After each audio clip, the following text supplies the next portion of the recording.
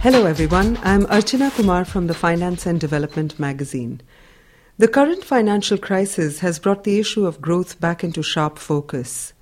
To gain some insights into this issue, I will be talking to two experts today, Michael Spence, a Nobel Prize-winning economist, and Mahmoud Mohieldin, Minister of Investment of the Arab Republic of Egypt. Both Mike and Minister Mohieldin recently served on the Commission on Growth and Development.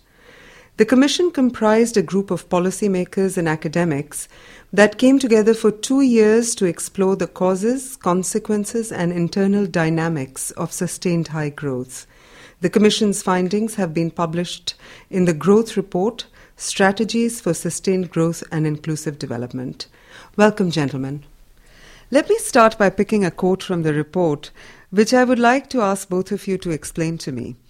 And the quote is, "Sustainable high growth is catch-up growth, and the global economy is the essential resource." Could you expand on that? Mike, maybe you'd like to go first?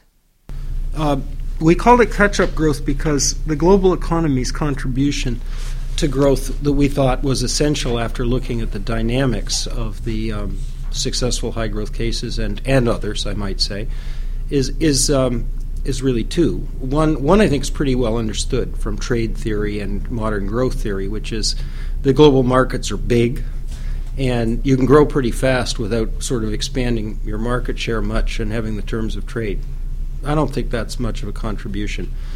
But the other part that's emphasized by Paul Romer and other distinguished leaders in the area of growth theory is that what this is really about is learning, is knowledge transfer. It's expanding your potential output based on what the economy, both the private and public sector sides, come to have expertise in doing.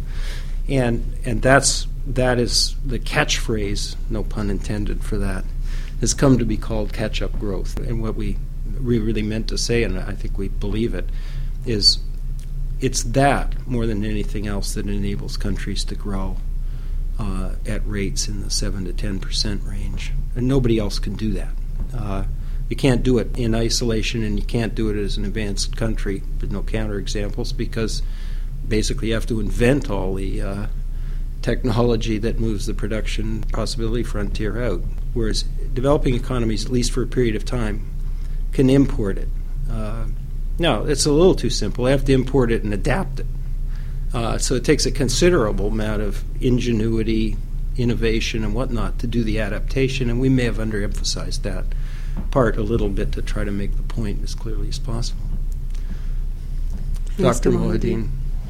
Well, if I may add, and based on the 13 countries that made it in the list of top successful cases since the Second World War, I think it's very much what's common between them is basically how they manage to use their integration with the world in a very successful way through the vehicles of knowledge, obtaining it either directly by sending people to get educated abroad or getting those people to educate them through training programs or even through foreign direct investment and the kind of knowledge that's transferred through management skills and the way the business is being conducted.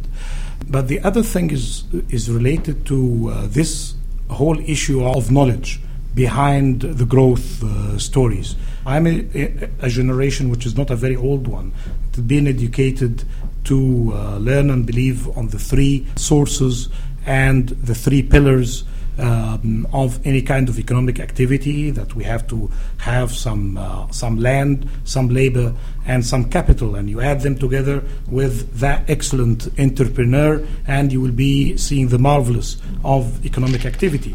Now, and I think it's very much the case today that it has been very well replaced, and one of the many genius people that the report and the commissioners and Professor Spence depended on is Professor Romer. And there was a very interesting book about the way that he conducted his research and developed some of his ideas. Talk about endogenous growth, but about the three new aspects of development. It's not really labor, land, and capital anymore. It is actually ideas, And here the issues related to learning, and innovation, and the transfer of these ideas into useful matters to the humanity. Second, it's not labor. It's the people. It's not just those who are in the workplace, but those who could be in the workplace and those who are communicating with them. And to be safe, they added other things. So it's basically ideas, people, and other things. That could be anything else. Could be capital. It could be additional resources. So it's very much relevant today with the good stories of success that we have followed.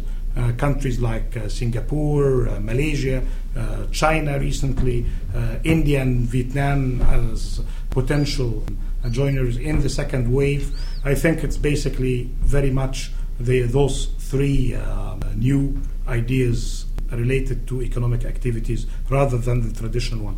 And the way that we can benefit from them is basically through further integration with the rest of the world. So globalization is going to be having its relevance. I know that I'm saying that in a very difficult time to talk about the merits of globalization, but when the dust of the crisis is going to settle, people are going to be rethinking the positive aspects of globalization and integration in the markets.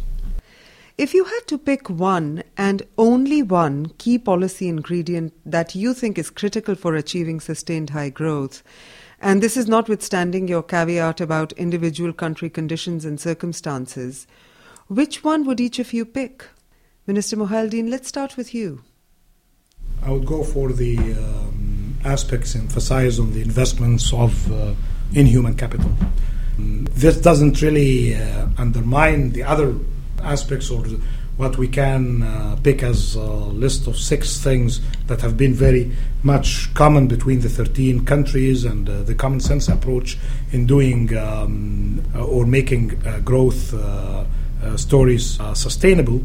But the issue of investment in human capital, education, health, and the provision of public goods is very much a crucial issue, and is very much neglected as well, because whatever you are doing of efforts is not going to be reflected in outcomes and fruits today or tomorrow. It's going to be taking a generation or half of a time lived by a generation in order to say the returns of good investments in human capital. If you are taking the files of education very seriously, or the health, or even the investments in infrastructure in a wider sense in order to support the human capital development.